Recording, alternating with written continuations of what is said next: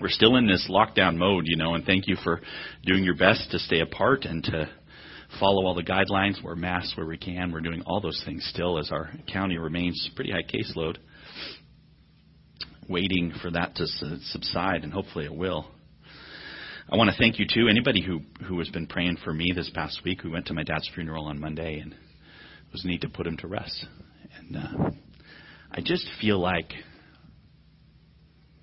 have you guys ever been to the California State Park where you look at El Capitan? It's a big, huge, massive rock. And people climb it all the time. I feel like sometimes, especially after 2020, we slid to the bottom. We're looking up, and I need some tools for 2021. I need something to help me climb this mountain that's ahead of us. And that's why I'm taking a little bit of a step back today and doing a small section of John. Because it's the beginning of the year, we normally do a topical type of idea. And this particular piece, to me, super important. If I could give you one thing for the year, I think this would be it. And it's about being set free. What does it mean? How is that going to help you and I through this next 12 months and even beyond in terms of walking with the Lord, what your life is about? So I want to share that with you. Last week we talked about the woman caught in adultery and how she was interacting with Jesus. And he brought to the fore these two really critical truths, if you remember, right? One is every single person's a sinner. Remember he was saying, if you haven't sinned, you can cast the rock. Go ahead, throw the first stone. And everybody went away. But the more important one almost is what he said next, right? Because he said to the woman there, he said, neither do I condemn you. Go and sin no more. The Savior of the universe, the one who is worthy to judge, the Lamb of God, he says to her, you're forgiven. I'm not judging you. This is what Christianity is, Jesus forgiving sinners who simply trust His promise, His word. He says, this is my word to you, and then He gives the word, right? We know more than that woman did. We know that Jesus went to a cross and He died for us on the cross, and His blood covers our sin, and it's amazing, and it's why we even come to this place or in a church, is because we have tasted this. We know she wasn't able to not sin anymore, because the Bible says everybody keeps sinning. But we know she's forgiven by Jesus. This is the amazing truth of the gospel, right? Jesus is our everything. He's the bread of life, as He said in John. He gives the water of life, as He said in John. He's the light of life, as He said in John. And He's going to keep going. He's the way, the truth, and the life. He's the resurrection and the life. He's the door of the sheep. All these things that say it's Him. It's Him alone. Sin doesn't keep us from God anymore. Our message isn't clean up. Our message is trust Jesus. This is a message the world wants to snuff out, It really does.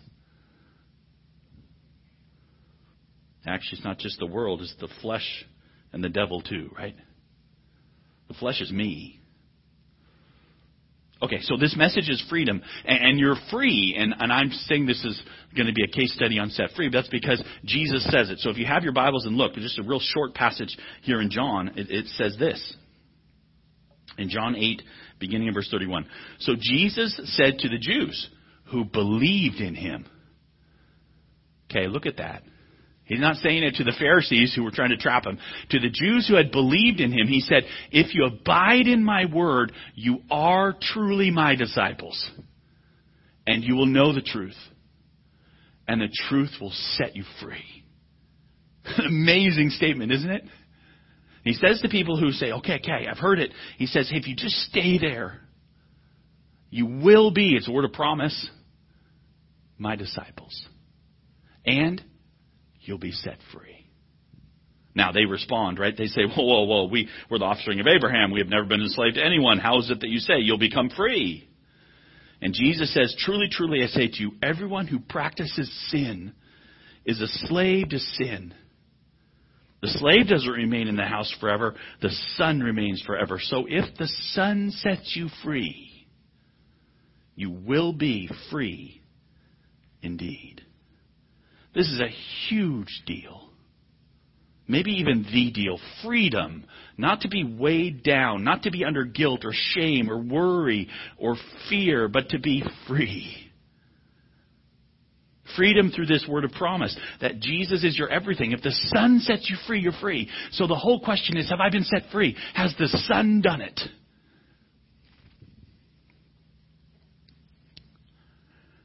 He said it, you know.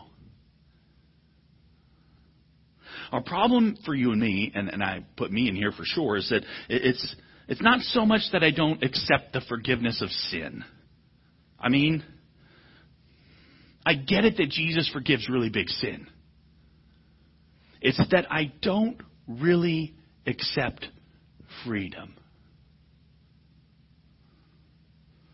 I reject a lot of times the message and the functioning of my life. I don't connect this idea of the gospel and what Jesus has said and all these things that he is. I don't connect it to the rest of my life. It's like, yeah, forgiveness of sins. And then I keep on living over here in a whole way that doesn't give me the tools to climb El Capitan. Or maybe I think it does, but I'm not sure it really does. We continue to act like Jesus is not our everything, that he's a helper more than a savior. You know, he's interested in us shaping up. Getting better. So I want to explore with you this morning as a case study on what it means to be free. And we say, well, what's a case study? Well, I want to apply this message to an area that you and I struggle with. And I know you struggle with it because our whole nation's struggling with it right now. Everybody. It's on what love is. Loving. I want to talk to you about how you're loving. Because I think everybody that I know struggles with this. And I want to apply this and help you apply the message of the cross, the message of Jesus, the message of him and the woman caught in adultery that he's just given. And it's not that that's a different message than the rest. It's the same message for all 8 chapters of John. It's going to keep going. And I want to pull it into what it means to love. Because I'll tell you what, every single person needs to love. Love is what life is about, right? I mean, what does the gospel, what does the receiving of Christ's promise, the statement of freedom, the forgiveness of sin mean in terms of our love for each other? What does it mean? How would you answer that? I'm choosing it because it's so important. When I say love, I mean a certain kind of love. You know, the English word, when I say love, is so broad as to be meaningless. Greek is much more precise. Depending upon how you want to slice it, there's like 7 or even 8 words for love. But there's different kinds, right? There's love of a friend, sort of companionship. That's Philadelphia, where we get the word Philadelphia, philo. I'm not talking about that. I'm not talking about brotherly affection. There's the love that a man and a woman have, sort of the romantic, sensual stuff, and that's eros. We're not talking about that. There's the love of a family. Like, I love my kids. I have this familial affection for them. Storge. Not talking about that. There's more. But the one I am talking about is the one you've heard if you're a Christian. Agape. Sacrificial love for other people. Laying down your life for other people. Self-sacrifice. Agape love. It's the kind when Jesus says love, he uses that one. Agape. Unconditional. The exalted ideal that's used whenever the Bible urges us that way, right? Super important. And when I talk about this is what I mean. And it's urged all over. So important. I don't mean just in the church. The whole world is after this. If you have ears to hear,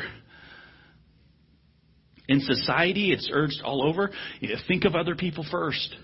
Have compassion on the hurting. Think of the difficulties others have had and how wonderful to give to the homeless, to volunteer at a shelter, to take a meal to the hungry, to foster a needy child. Don't be selfish. Don't live for yourself alone. Give to other people. This is the concept behind what a public servant is, right? I mean, don't laugh at where our public servants have fallen to. But the whole idea is that they serve the community in love. Not selfish. This is beautiful. We engage in this, right? Habitat for Humanity is next door. We have salt on the street in our parking lot. It goes beyond into all the things. And our society is judging and looking all the time at how well we're loving. They lift love up.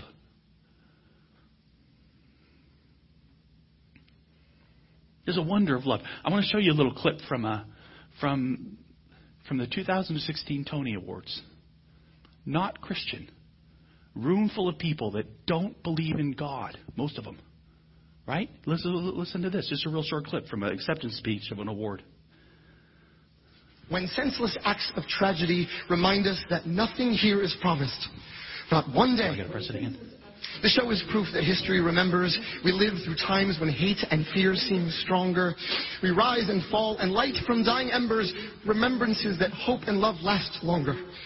And love is love is love is love is love is love is love is love cannot be killed or swept aside. I sing Vanessa's symphony. Eliza tells her story. Now fill the world with music, love, and pride. Thank you so much for this.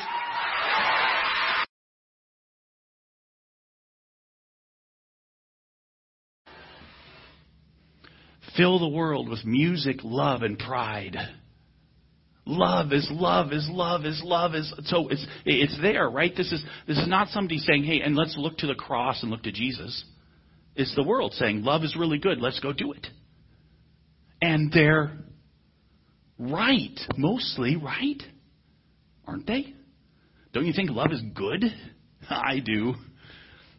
It's this peace, right?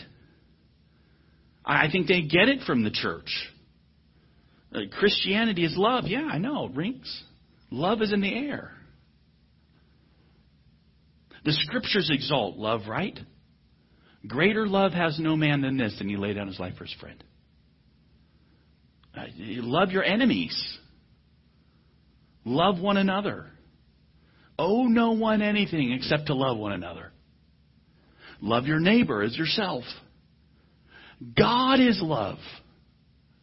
The greatest of these is love.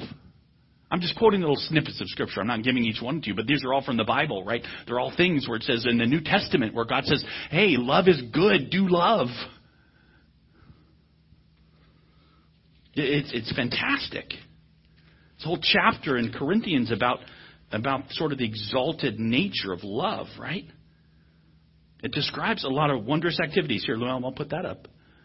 Here's 1 Corinthians 13. It says, love is patient and kind and doesn't envy or boast. It's using agape each time. It isn't arrogant or rude. It doesn't insist on its own way. It's not irritable or resentful. It doesn't rejoice at wrongdoing, but rejoices with the truth. Love bears all things, believes all things, hopes all things, endures all things. I see this. I'm called to it.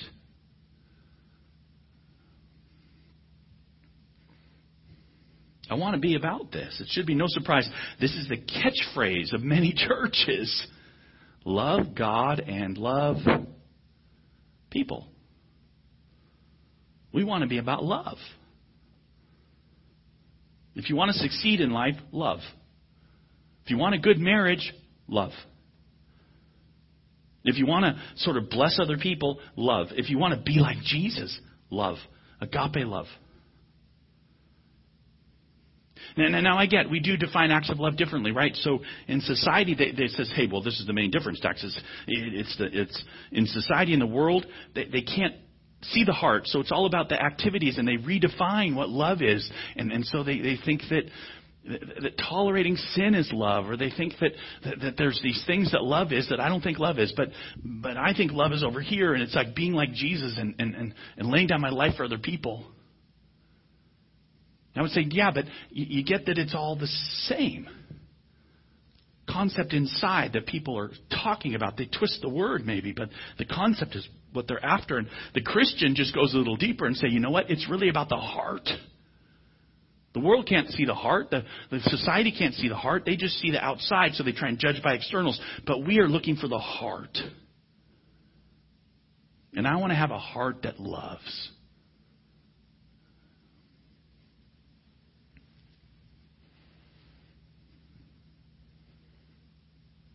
we exalt love.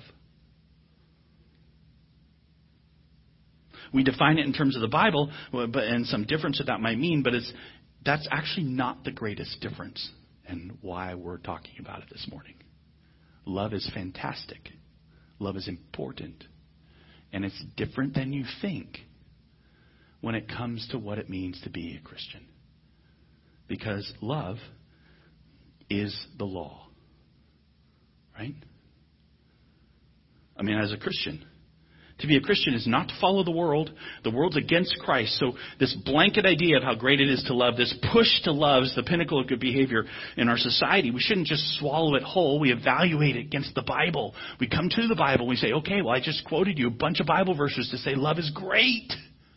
Why is it great? So love, super important. Love is exalted, it's urged, it's exhorted, it's lifted up by Jesus Christ himself as law. Right?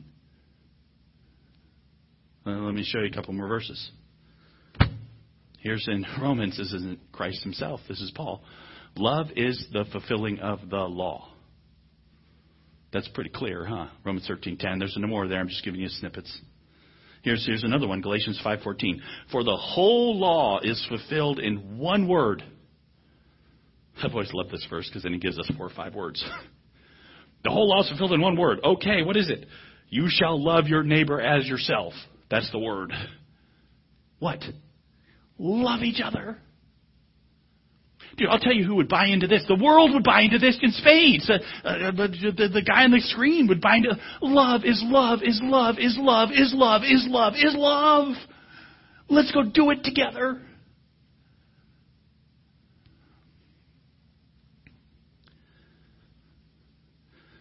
The thing the Bible adds in is that it's the law. God has a duty, you know. If you want to be blessed, if you want to go right, then you do the thing.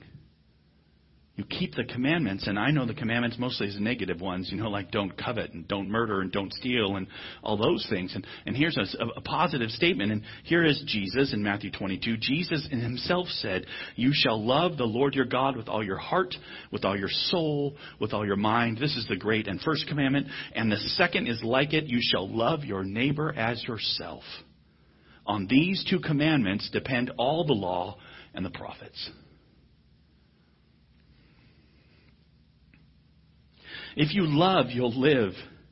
So the syllogism that Christians often buy into, that Christians actually speak out, is along the lines of Jesus helps me love so that I will live.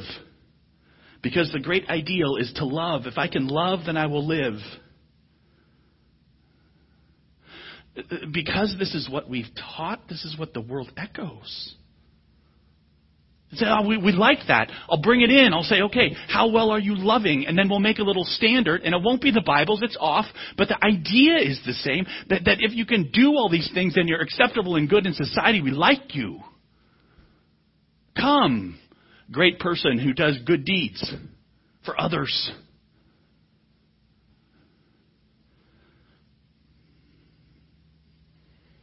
And the message gets mixed, right? Actually, it gets missed totally because the message of Christianity is that the law does what? The law never pats you on the back. It always accuses you. It always says you're not doing enough. It never says, well done, faithful servant. It always says, why haven't you done more? It always does that. Why do I say that? Things like this, right?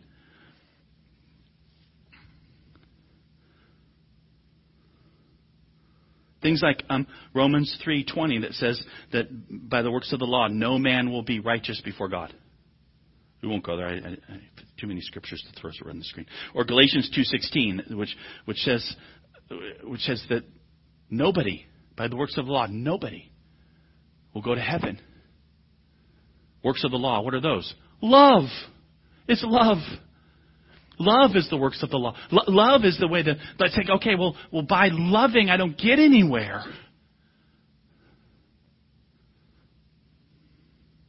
So think on this. Think for anyone in society. The ideal stands there. It's beautiful. The world is better with love. And the world, though, right, says love is relative. It's not always condemning. You do a good deed in the world and you show how wonderful it is that you're doing in love. You are patted on the back, right? That happens a lot. We spend time doing as much as we can to show other people, and then we bring in our circumstances and our situations, and we justify ourselves. I love the best I can. I'm raising adoptive kids, you know. It's really hard. Maybe other people should have compassion on me. I can't love you like you should be loved, but I'm trying. Or love becomes whatever the hot button of the day is for the world because there's no actual way that we can love all the time. We get selective and we judge other people in our definition of love. And because we're walking on this principle that love is the ultimate, we're not walking on the principle love is the law. By the way, we should all keep the law. But we don't. You realize then we have grounds to judge each other. Your marriage fails because your love was not unconditional. Your relationships, boy, they look okay on the surface, but underneath there's anger and frustration because you're not loving enough or they're not loving you enough. The world's definition falls short because it really lowers what love is. It's not going totally on the Bible about the heart, because by the heart, you know, you look at your heart and you don't love all the time. I know that. But I can kind of fake it if you're just going to look at my outside. But I know the Christian has a higher bar because we actually look at the heart that you have inside. And if I look at your heart, each and every one of your hearts, and I say, how good is your heart? And how good is your heart? And how good is your heart? And we look inside and we look for love, and we won't find all that there should be. Say, well, but I'm saved. I'm talking about you. I'm not talking about Jesus' love. I'm talking about your love. By the works of the law, nobody's going to be righteous before God. What we call love isn't heart-motivated compassion in every moment, but has slivers of self-justification and self-achievement in it. Because actual love is pretty impossible for me all the time.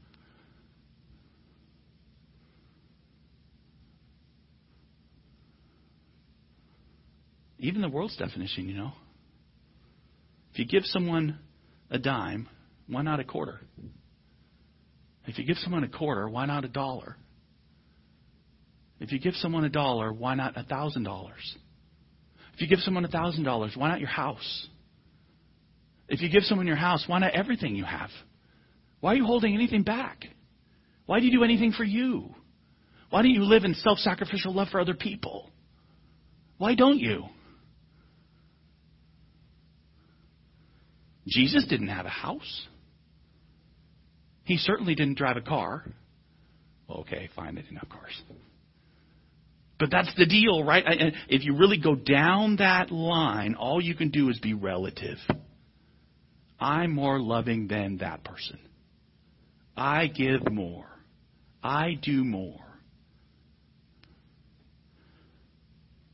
And the Christian inclination then is to jump in and say, we can do it better. Well, okay, we can do it better because our standards are higher. We actually have a better definition in the Bible, right? I gave it to you. Love your enemy.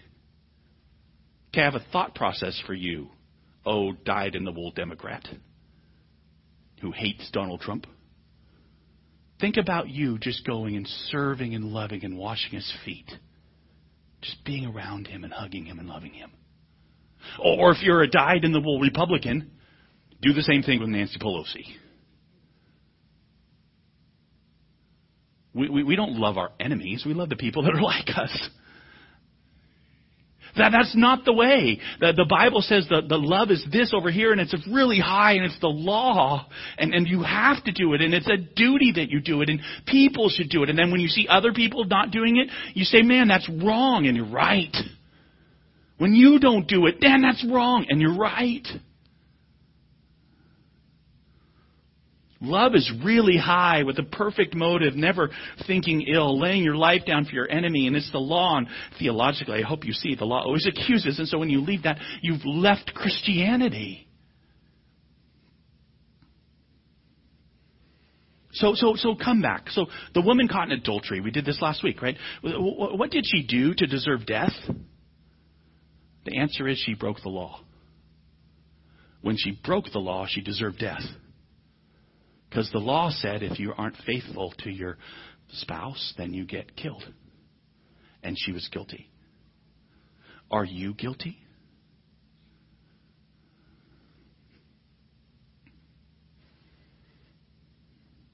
She didn't love. I'll tell you what. I got to see the truth. We don't love.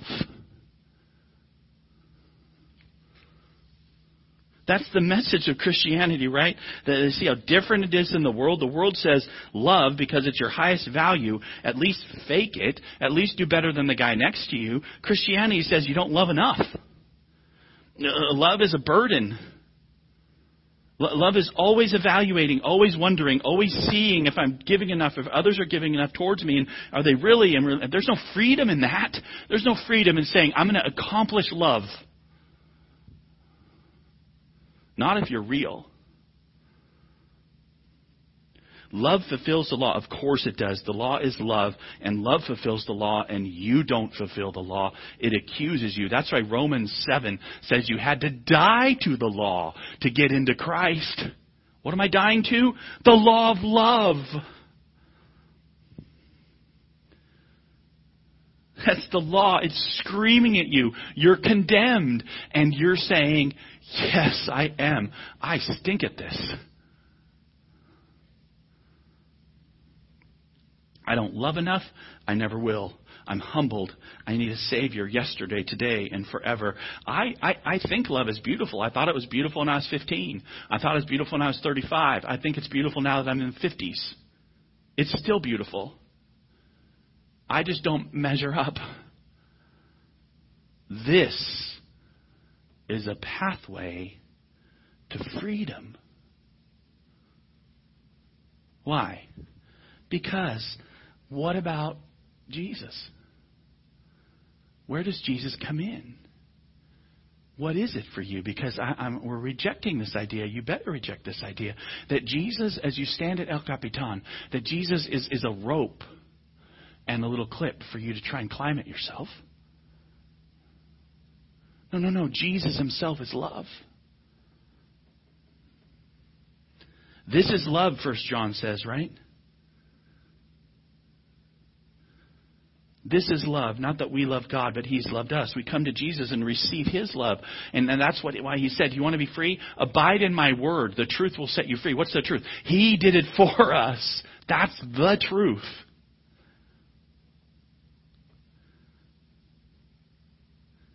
The woman in adultery doesn't come in love. She isn't showing loving afterwards. She comes and receives forgiveness. You and I need forgiveness because we'll never love enough. We never will. We'll try. The world will urge it. They'll say it's being done. Your flesh will urge it. You'll think you need to. So you will, but you'll fail. And the only freedom is absolution. It's forgiveness for yourself and for other people. Because as we've all received grace upon grace, we've received the incredible love of Christ. Different pathways, right? Jesus helping me love, helping me be the best I can be, and Jesus forgiving me, and Jesus, being my love if I abide in him. And I know we're going late. I got to end, but so I come to El Capitan, and instead of Jesus handing me a backpack full of tools so I can climb 2021 with love, Jesus sticks me on his back and starts climbing. Because he will get me through. Why do I think that's true? Because that's what he said. He said, if you hear my word, if you trust me, if you abide in my word, what's the word? That I am your bread, that I am your light, that I am your life, that he will get you through. That's being his disciple, and that's freeing. Why? Because I trust him, not me. So I trust that I'm perfect forever by his finished work. I'm not on a path to better perfection on earth. If I don't do something more, I might be tossed aside. I trust the word of promise. That's one way I trust. There's another way. I trust he's going to use me. The world has defined for me what the best way to think is and the best way to do. It has nothing to do with the promise of Christ. But you and I have the promise of Christ. Do you not believe in Jesus' word for you? He says to you, by grace you're saved. Not of yourself, it's the work of God. He says it through Paul in Ephesians, right? He saves you. And then he says through Paul, your life, right? You've got works that you're going to do because they've been prepared beforehand by God. He's got you, and he's going to get you exactly where you're supposed to do and where you're supposed to be. This is our trust of God. You got to realize your eyesight's about as good as my old pet turtle. My old pet turtle was blind. I can't see. Who sees really well? Jesus does. So here's tools, right? The tools I need to say, okay, I'm going to make it through this year is actual trust in the promise of God for me, that he forgives me, I'm his, that he's going to take me through, and he's going to use me. He's going to even create in me the desires to do the works he wants. So here I am doing my works. My works are what? Well, I'm hanging out with my buddies playing video games and talking about Jesus. Is that better than someone saying, oh, well, what I'm doing is standing on the corner and witnessing? Or working in an office and doing my job? Or doing what? No, I don't know. I'm blind. How do I know? I know this. Jesus said he's going to use you. Trust him. I did this in the funeral we just had on Monday. My dad had 20 years of building 500 churches. And then he had 10 years of sitting in a wheelchair. How was he used more by God? Careful. Was God in charge of him in a wheelchair? Of course he was. You don't know. I don't know what your life's going to hold, but I know this. The promise of God is going to use you. And you're going to get to heaven. You're going to see it. And it'll be cool. It's not going to be what the world called love, but it's going to be what Jesus used you to produce. The Holy Spirit in you, right? And so this is my trust. It's freeing. Why? Because I'm not worried about the condemnation of the world. I'm worried about Jesus and his promise when Jesus says, hey, I've got you and I've got you all the way through. And that's what he does. Jesus uses you, and trusting is going to bear fruit in us. It sets me free from judging myself or others. I don't have to evaluate life in sort of maximizing personal achievement because I don't know what God's doing. He's doing something way bigger than we can even understand. And this is the freeing thing. He's got us. He does. Okay, we do need to end. But to be set free, instead of idolizing love, we come back and say, if the Son sets you free, you are free indeed. And not love is love is love is love. But Jesus is Christ, is Messiah, is truth, is life, is love, and has you forever. He does. Trust him. Let's pray.